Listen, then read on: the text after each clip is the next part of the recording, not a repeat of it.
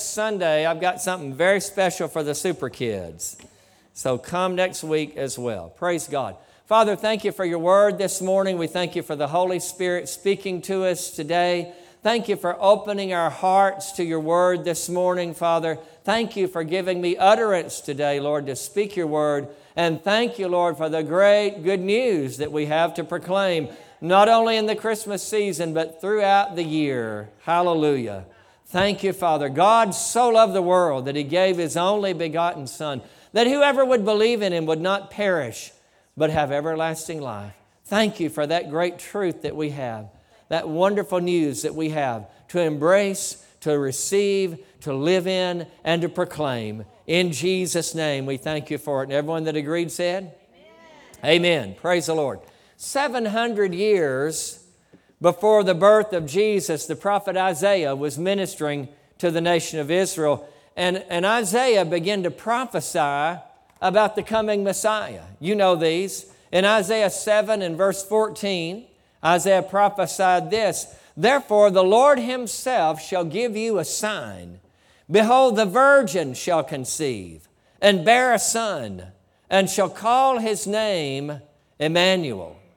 What a clear and precise prophecy that we see, that we know, looking back, was clearly, perfectly fulfilled in Jesus of Nazareth. He said, Isaiah prophesied 700 years before, said a virgin is going to conceive. A virgin is going to bear a son, and you're going to call the name of that son Emmanuel, because Emmanuel means God with us. That child that would be born of the virgin is God, Isaiah is prophesying. And God will come to earth to be with us. Emmanuel, God, not only is He God, but He's God with us. Hallelujah. God coming to be with us. Amen. And He did. Amen. In Isaiah 9, Isaiah continues to prophesy, as we see in chapter 9. "Nevertheless, the gloom will not be upon her who is distressed, as when at first he lightly esteemed the land of Zebulun and the land of Naphtali, and afterward more heavily oppressed her by the way of the sea beyond the Jordan in Galilee of the Gentiles. The people who walked in darkness have seen a great light.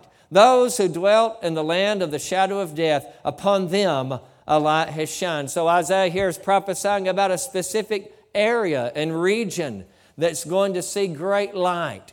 And that region is Galilee of the Gentiles. All right?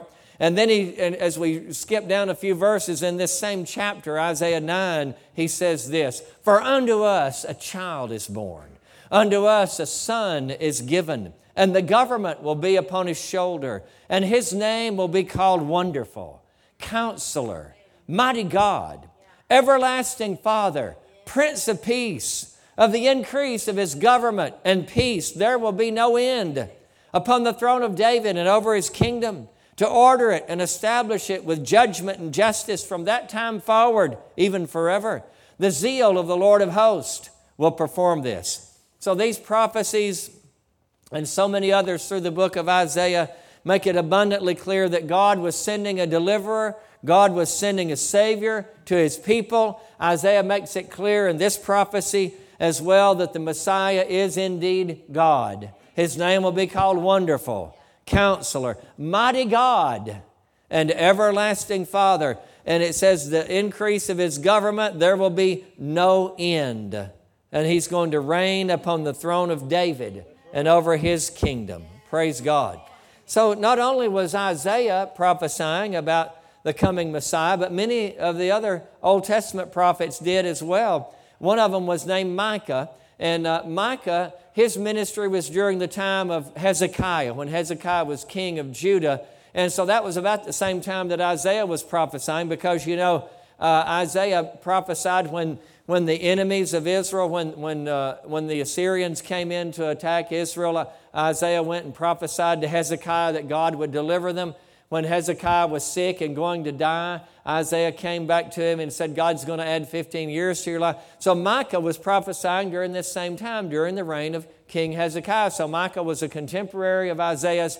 Again, this is 700 years before the birth of Jesus. And here's what Micah said in Micah 5 and verse 2. But you, Bethlehem Ephrathah, though you are little among the thousands of Judah, yet out of you shall come forth to me the one to be ruler in Israel, whose goings forth are from old, from everlasting. So Micah brings the revelation that the Messiah would come from the small and insignificant village of Bethlehem. He said, you're little among the thousands of villages and towns in Judah, but out of you is going to come the ruler over my people Israel, and his goings forth are from of old, from everlasting. And this astounding part of Micah's prophecy that this ruler, this Messiah that's going to be born is God, because he has existed from eternity past. Amen. And finally, we could look at many, but we'll look at one more. The last book of the Old Testament, the last page of that book, the book of Malachi. In Malachi chapter 4 and verse 2, it says here, but to you who fear my name, the Son of Righteousness shall arise with healing in his wings. Praise God. So here Malachi, the last book in the Old Testament, last prophet of the Old Testament, he too is prophesying about a deliverer, about a redeemer coming, the Son of Righteousness arising with healing in his wings. Praise God. And Micah also prophesies that this Messiah is going to have a forerunner. There's going to be somebody coming before him. Because in verse 5, he says this, behold, I will send you Elijah the prophet before the coming of the great and dreadful day of the Lord, and he will turn the hearts of the fathers to the children, and the hearts of the children to their fathers. And with these words, the book of Malachi ends, the Old Testament ends, and there is silence from God for 400 years. From the book of Malachi until the birth of Jesus is 400 years. There's no prophet. There's no recorded prophecy. There's no more books of Scripture, inspired words, inspired messages being written. God stands silent for 400 years. The only thing that we see in history in the hand of God at work came in the 2nd century BC, and that's when, and you probably know about this, and the Jewish people are getting ready to celebrate it right now, what they call, and what we know as Hanukkah. And the Hanukkah celebration, if you're not aware, comes from the fact that around 170 BC, 170 years before the birth of Jesus, a man that when Alexander the Great's kingdom broke up, it broke up into 4 different sections. Daniel prophesies about that, and history affirms that it's true. And one of those rulers over part of that kingdom was a man named Antiochus Epiphanes. And Antiochus Epiphanes invaded the land of Israel, the land of the Jews, and he took over the nation, and he closed the temple down. He forbade the Jews from worshiping in the temple. And finally, as in such an act of defiance, Antiochus went into the temple and sacrificed a pig on the altar in the temple. Daniel calls this the abomination of desolation. There's a twofold fulfillment of that prophecy. It happened in the days of Antiochus, who was the type of Antichrist, and it's also going to happen similarly again when the Antichrist himself comes into the temple and proclaims that everybody should worship him. But Antiochus Epiphanes came in and desecrated the temple. Well, that was all. The Jews couldn't stand it anymore, thank God. And there was a righteous priest named Matthias, and Matthias had 5 sons, and one of the most prominent of those sons was Judah Maccabees. And Judah and his brothers led a revolt against Antiochus and his forces, and after 3 years they regained control of Jerusalem, and they regained control of the temple, and they came into the temple, and they sanctified the temple. All that desecration that had taken place, they came in and they sanctified the temple, and they built a new altar and put it in the temple, and they went to rededicate the altar and to light the menorah, and they found that there was only enough oil. Antiochus had left only enough oil for the menorah to burn for only one night. And so they said, well, this is a start. We got to find some consecrated oil, but we'll start here. And they lit the menorah, and they put the oil in, lit the menorah, and the miracle is this, that one day supply of oil lasted for 8 days until they could get the consecrated oil in to keep the menorah going. And that's why the Jews celebrate, and Judah Maccabees decreed that the Jews should mark this date every year. And from that time, 167 years before Christ, or 165 years before Christ, up until today, the Jews celebrate Hanukkah. And so the Festival of Lights, they celebrate it for 8 days. It begins on the 19th, I think, right? The 19th this year. So praise God. But that's the only record that we have of God at work during this period. There's no prophecies. There's no prophets. And God is silent. What were the people of God to think? Had God forgotten about them? What about these grand prophecies of Isaiah and Micah and Malachi and Jeremiah and so many others about the glory, the coming glory and restoration and the Messiah and the Savior? After 400 years of silence, maybe it's all made up. Maybe it's not real. Maybe it's just, they just were trying to inspire people with a false hope. Maybe there's nothing to this. How did the people of God respond during that day? Well, we don't know about all of them, but we do see that God had a remnant, that there was at least a remnant of people that continued to serve God, continued to follow His commandments, continued to live by His Word, continued to believe in His promises, and to continue to expect that, yes, the Messiah is coming. Even though we've not heard anything for 400 years, we believe He's still coming. Oh, think about the faithfulness. Think about the faithfulness of people to continue to hold on to that promise after all of these centuries of God being silent, of there not being any sign, not being anything pointing to the fulfillment of this. But suddenly things begin to happen. Hallelujah. And we're going to skip ahead in the story a little bit to just after the birth of Jesus, because I want to show you two people that were instrumental in this and what they were doing, and some lessons we can learn from them. I've talked about these folks before many times. I can't let a Christmas season pass without talking about Simeon and Anna. In Luke 2:25, it says, "Behold, there was a man in Jerusalem whose name was Simeon, and this man was just and devout." So he was walking righteously. He was devoted to God. He was walking with God. He was just and devout, and he was waiting for the consolation of Israel. He hadn't given up. Even though there had been 400 years of silence, he still believed that the Messiah was coming. Praise God. And the Bible says the Holy Spirit was upon him.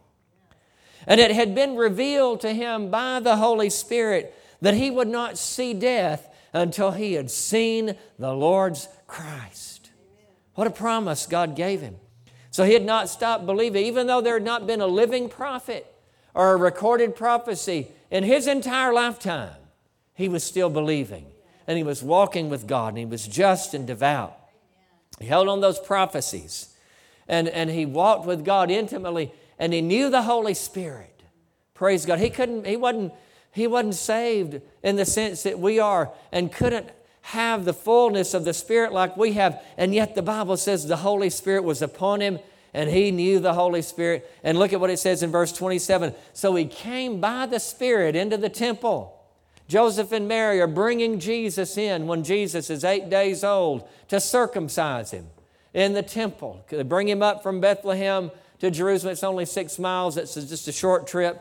And so they had come up to circumcise, have Jesus circumcised. And so at that instant, with all the activity, everything going on, one man, Simeon, says, hey, today's the day.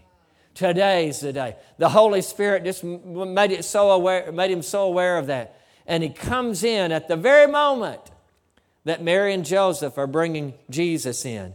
And in verse, it says, and when the parents brought in the child Jesus to do for him according to the custom of the law, he took him up in his arms and blessed God and saying, Lord, now you're letting your servant depart in peace according to your word, for my eyes have seen your salvation, which you prepared before the face of who? All peoples. They were Simeon and those who knew the Holy Spirit had a revelation that this Messiah wasn't just for the Jews, but for all people.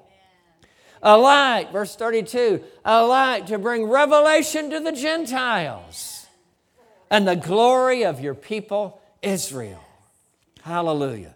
So even though it looked like God had forgotten His people, He had been silent 400 years, in reality, not only had He not forgotten them, He was coming in person at that very time to save them. Hallelujah. And then there's Anna. The very next verse says, now there was one Anna, a prophetess, the daughter of Phanuel of the tribe of Asher. She was of a great age and had lived with a husband 7 years from her virginity. And this woman was a widow of about 84 years. Now, there's two ways to interpret that. One, you can say, oh, she's 84 years old, but that's being redundant. They just said in a verse before she was of a great age. I believe after her husband died, she lived another 84 years. That would put her at a great age. If she was 20 when she got married, could have been married much earlier than that in that time. But if she was 20 and she lived to age 27 when her husband died, and now she's 84, do the math, she's what, 111? That'd be a great age, wouldn't it? Okay. So I think that's the accurate one, okay? So she had lived to a great age. And this woman was a widow of about 84 years. Look at her life. Look at what she did. Look at how she lived.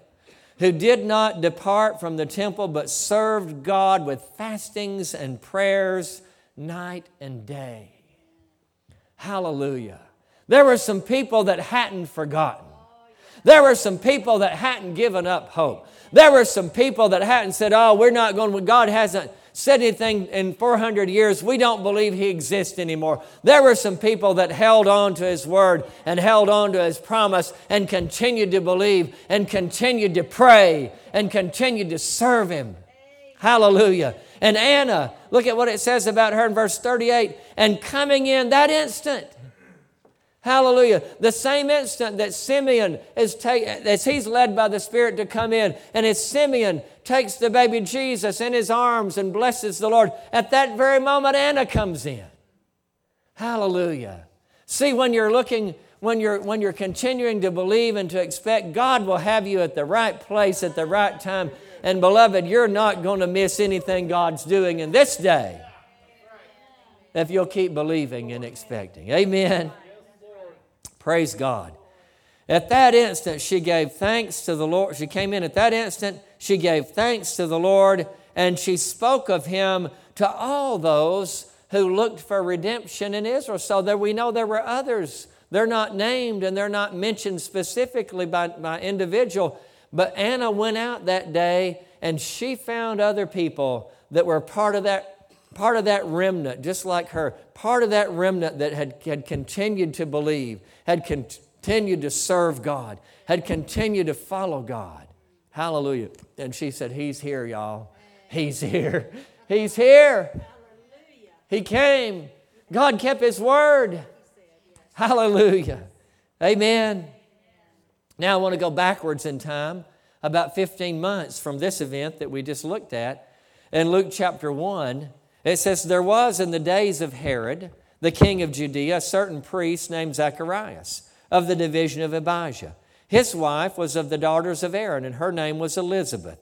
And they were both righteous before God, walking in all the commandments and ordinances of the Lord blameless. Notice that. What did they do? They continued to serve God, didn't they? This righteous man named Zacharias and his wife Elizabeth, it says they were righteous before God. They were walking in all the commandments. They hadn't given up. They hadn't said, we're just going to go live any way we want to. No, they said, we're going to keep following God. We're going to keep living by His word. We're going to keep walking righteously. Amen. Verse 7, but they had no child because Elizabeth was barren, and they were both well advanced in years. So they'd been doing this all their lives, and now they're old people. They're old, well advanced in years. All right. And verse 8 says, So it was that while he was serving as priest before God in the order of his division, according to the custom of the priesthood, his lot fell to burn incense when he went into the temple of the Lord. And the whole multitude of the people was praying outside at the hour of incense. Well, there was, whether it was just religious observance or whether we don't know how many of them were genuinely expecting and believing, how many were just, okay, this is just what we do. But there had to be some in there that were continuing to believe and to expect, amen, and to follow God faithfully. They were outside praying at the hour of incense, and an angel of the Lord appeared to him. He goes in to burn incense, and he's done this all his life. And he's had nothing supernatural happen.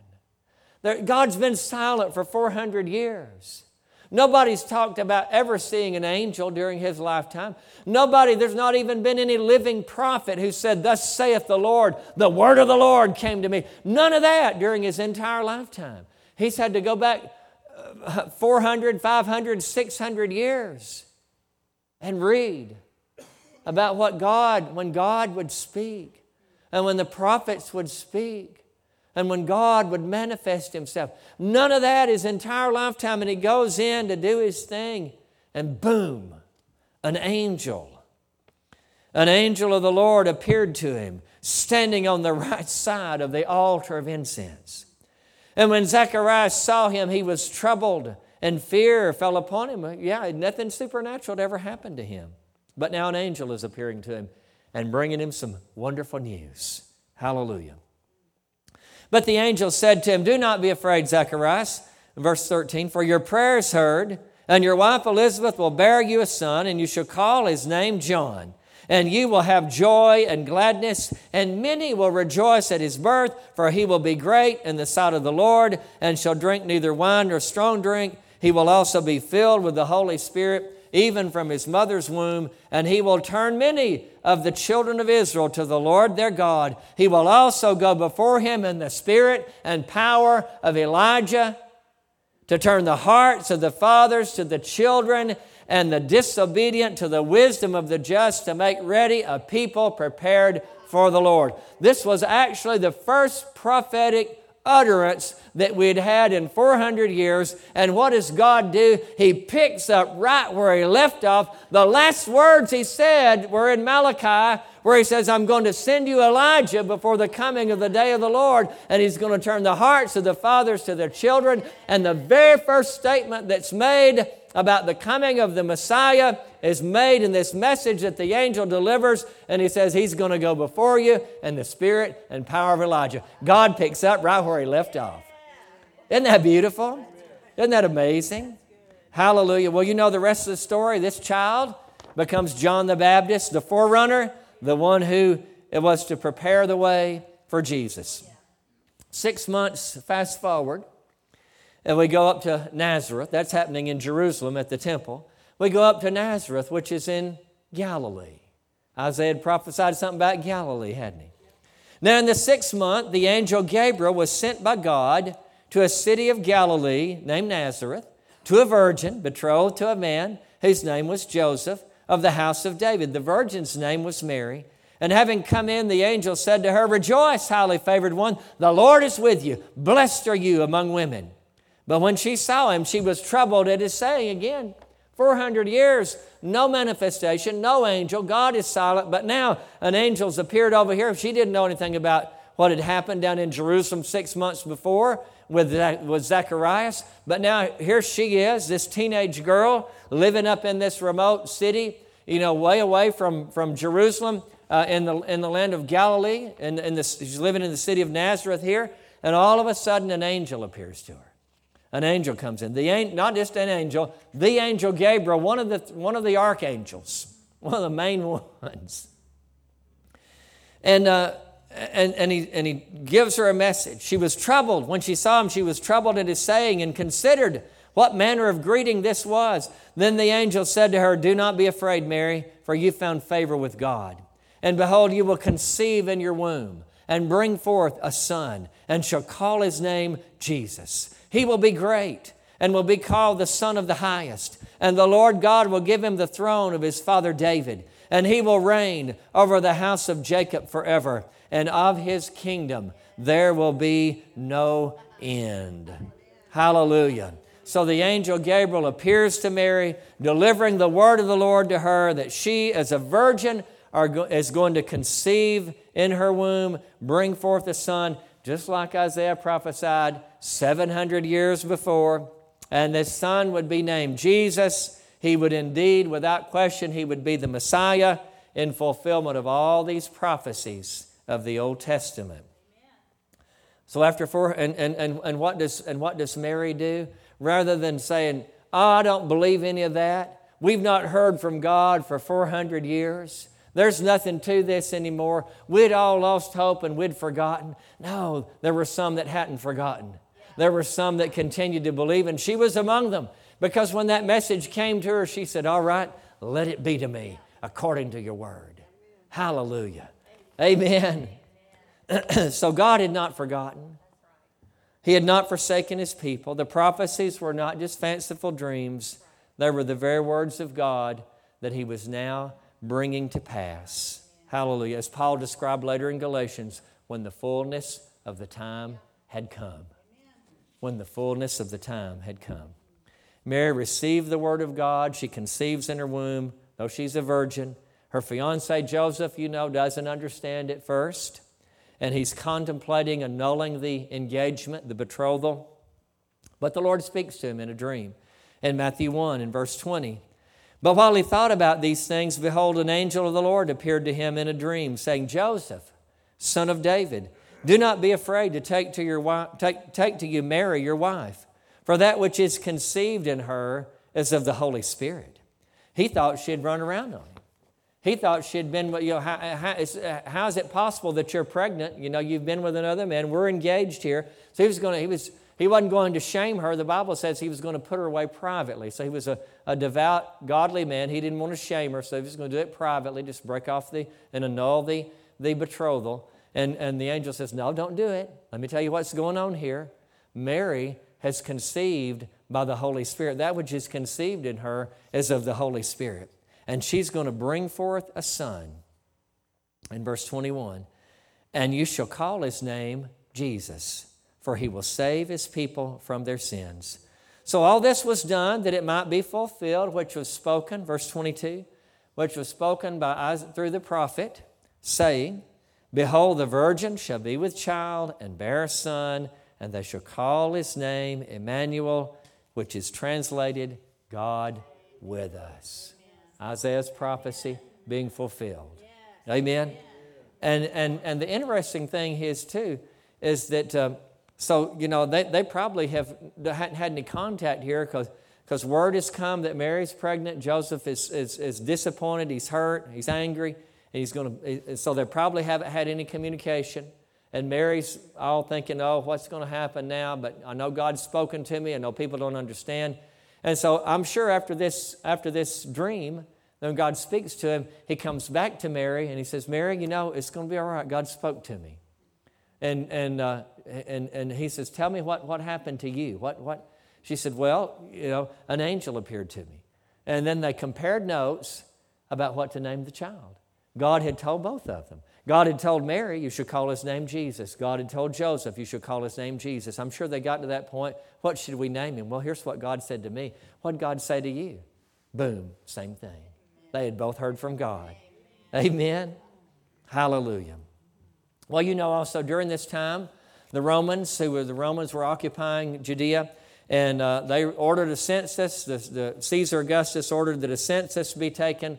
Everybody had to go to their ancestral home and be registered, and so Joseph was of the house of David, so he had to go to Bethlehem. So they have to make the trip to Bethlehem. Mary is great with child when they make the trip to Bethlehem, and Jesus is born in Bethlehem, just like Micah had prophesied 700 years before. Amen? Jesus grows up, and JJ, you can come on back up and begin to play if you would. But Jesus grows up, and at the age of 30, Jesus is baptized by John in the Jordan River, and he begins his ministry where? In Galilee, just like Isaiah foretold. Matthew 4, verse 12, Now when Jesus heard that John had been put in prison, he departed to where? To Galilee. And leaving Nazareth, he came and dwelt in Capernaum, which is by the sea, in the regions of Zebulun and Naphtali, that it might be fulfilled, which was spoken by Isaiah the prophet, saying, the land of Zebulun and the land of Naphtali, by the way of the sea, beyond the Jordan, Galilee of the Gentiles.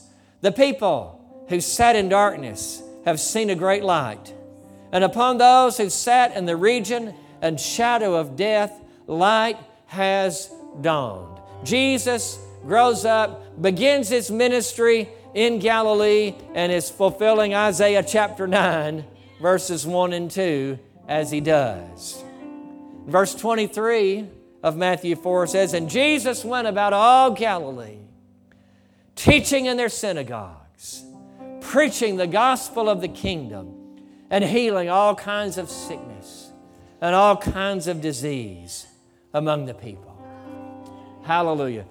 Truly a great light was shining on the people that were sitting in the shadow of darkness and death. Amen. Jesus came teaching and preaching and healing all through Galilee. Praise God. So why am I telling you all this morning? Is it just a nice history lesson about what God did and about fulfillment of prophecy? What's the point? What does it have to do with my life today? How does it help me with my life? You might be thinking or wondering. And if not, then you have my permission to start thinking that way right now. So, just this Jesus that came the first time, that burst onto the scene after 400 years of silence, guess what? He's coming again. Isaiah 9, 1 and 2 talked about Galilee and the people that sat in darkness seeing a great light. But Isaiah 9 and 6 and 7 says the government is going to be on his shoulder. Hallelujah. He's coming back for that. He's coming back for that. Hallelujah. A lot of the Old Testament prophecies concerning the coming of the Messiah were fulfilled in his first coming. But there's a lot that were to be fulfilled in his second coming. And he's coming again. And you know what God needs today? God needs people just like Simeon and Anna and Mary and all those unnamed individuals that even though God was silent for 400 years, they continued to serve God and they continued to follow His Word and they continued to believe His promise and they continued to expect He's coming. He's coming. Hallelujah. That's what we need to be. That should be our posture. That should be our place. That should be our attitude today. Yeah, God it may seem like that God's not working much now. It may seem like that evil is prevailing. But I want you to know Jesus is coming back. And He will establish His kingdom. And He will reign forever. And of His kingdom there will be no end. Hallelujah. And we're in that kingdom. We're part of that kingdom today.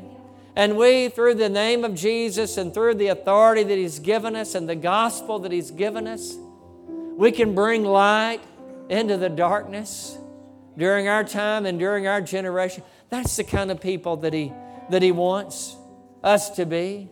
I believe God was dependent. I don't believe all of this would have happened without Simeon expecting and believing, without Anna devoting 84 years of her life to pray for the coming of Pastor, I've been praying for revival. I've been praying for the move of God and for the harvest. And I've been believing that Jesus is coming again for a long time. I have for 40 years, I have. Over 40. I first heard about the rapture and the second coming and got excited about it not long after I got filled with the Holy Spirit. And that's been over 40 years ago. And I'm still believing and still expecting. I'm not going to say, oh, well, they've been saying this. No, I'm going to continue to believe. I'm going to continue to expect. I'm going to continue to follow God faithfully. Hallelujah. He needs us to do that. Somehow we help facilitate that great plan coming to pass, just like they did in that day. He needs people in place. I believe we're going to be those people. Hallelujah. We're going to be part of that remnant. And now I want to bring it down to another level, to your personal level.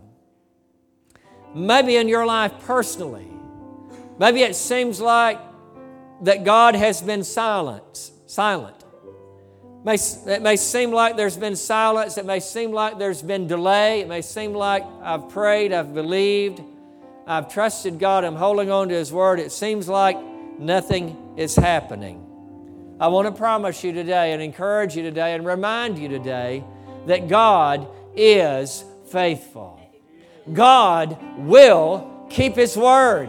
All the promises of God, Paul writes in 2 Corinthians, in Christ are yes, hallelujah, and amen, through us to the glory of God.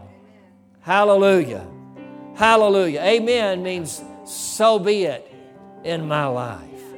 Hallelujah. He's going to fulfill His promise to you. Your part is to continue to believe, to hold fast to His promise, and to continue to live like Barbara. She set it up so beautifully and when she shared Him with the offering, to continue to live with expectation. Expectation. Hallelujah. I took Elliot out. We were supposed to go to his cousin's basketball game. But Elliot knew that plan B was Chick-fil-A yesterday afternoon. And his little ears are kind of sensitive. And so we went into the gym, and Aaron's sister's little boy was playing. Well, he's not little. He's a big boy. He's 10, but he's the biggest one on the court. But Brody. But we went into the gym, and it was loud, and they were screaming. And Elliot's like, Poppy, I can't go in there. And I said, okay, well, we'll go to Chick-fil-A. This is going to be fun, he said. He perked right up. And I know what I got. So we're sitting at Chick-fil-A eating, and I think it was after we'd left, and we were driving. I was driving him back home, and he said, I just can't wait to open my presents. I said, oh, do you already have presents under the tree? He said, yeah, I do. He said, I can't wait to open my presents. So he's going to have to wait a couple of weeks, but can you imagine the expectation that's building in that little boy over these next 2 weeks until he can open his presents on Christmas morning? And don't you remember that expectation that you had at this season at Christmas time about being able to open your presents and have presents and have gifts? God wants us to live with that expectation of His promises, of Him fulfilling His Word, of Jesus coming back. Cultivate that. Let that fill your heart. Let that overflow in your heart during this season. Amen. Praise God. Let me pray for you and pray with you right now. Bow your heads. Oh, Father, thank you. Thank you for meeting with us today, Father. Thank you, Father. We are your people today, Lord. We are part of your remnant today, Lord, that continue to believe, that continue to follow. Father, we're going to be those kind of people. Father, we commit before you that we're not going to stop believing, that we're not going to stop following you. We know that your word is sure. We know that your promise is sure. We thank you for it. Father, let that expectation of you working in our lives and of the return of Jesus and the fulfillment of your plan, let that expectation rise and be strong and clear in our hearts. And let that expectation carry us through every difficulty, every disappointment, every obstacle that the enemy may try to bring against us. Father, we will stand steadfast. And Father, we will continue by your grace to continue to serve you, to follow you, to live for you. Oh, it's all worth it. It's all worth it. Because just like Simeon and Anna, we're going to be right in the middle. We're going to see your glory. We're going to be right in the middle of things as your great plan unfolds in these last days. We thank you for it. We thank you for it in Jesus' name. I want to pray, anybody in here or anybody joining us on YouTube, I want to pray especially for you if you've never invited Jesus. If you just remain in an attitude of prayer for a moment.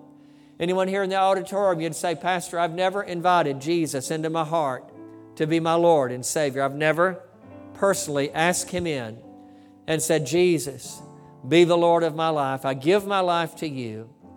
I receive you as my Lord and Savior. Come into my life. Wash away my sin. Make me new.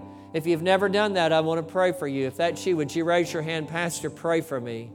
I want to make Jesus Lord of my life. And you that are joining us on YouTube, if you've never done this, I'm going to lead you in a prayer in just a moment. And you can pray. And Jesus will come into your heart and be the Lord of your life. Thank you, Jesus. Thank you, Jesus. Praise God. I don't see anyone in the auditorium here, but I want us to pray along with those that are joining us on YouTube, maybe watching us live stream, or maybe you're watching this after the fact sometime. Maybe you're watching this after we're all gone to heaven in the rapture. I want to pray with you right now. You can receive Jesus as your Lord and Savior. Just put your hand over your heart. And those in the auditorium, you join me in this as well and pray this in support of those that are praying it right now. Pray this after me. Dear Heavenly Father, I come to you now in the name of Jesus. I recognize that I need a Savior. I can't save myself. There's emptiness. There's guilt. There's shame that I don't know how to deal with. I try to mask it. I try to ignore it. But yet it's there. I need someone to take it away. And Jesus, I believe that's you. So I call on you now. Come into my heart. Be the Lord of my life. Wash away my sin. I turn from my sin. I turn from my ways. And Jesus, I want to follow your ways. I trust in you. And I believe that by your grace and your power, that you give me eternal life. You are the Son of God. You died for my sins. And you were raised from the dead the third day. You are alive. And you are my Lord and my Savior. And you are my King who is coming again. Thank you, Jesus. Amen. Amen. Praise God.